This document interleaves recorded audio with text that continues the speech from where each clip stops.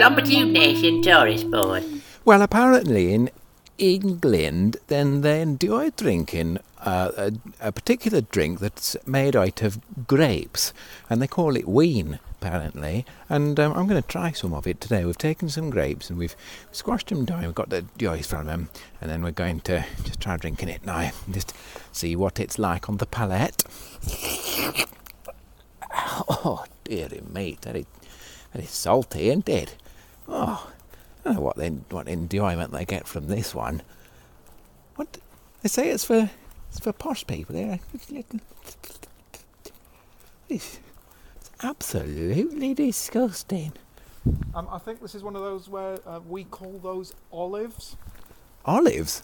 Oh, well, olive juice, that's lovely, isn't it? Lost in translation?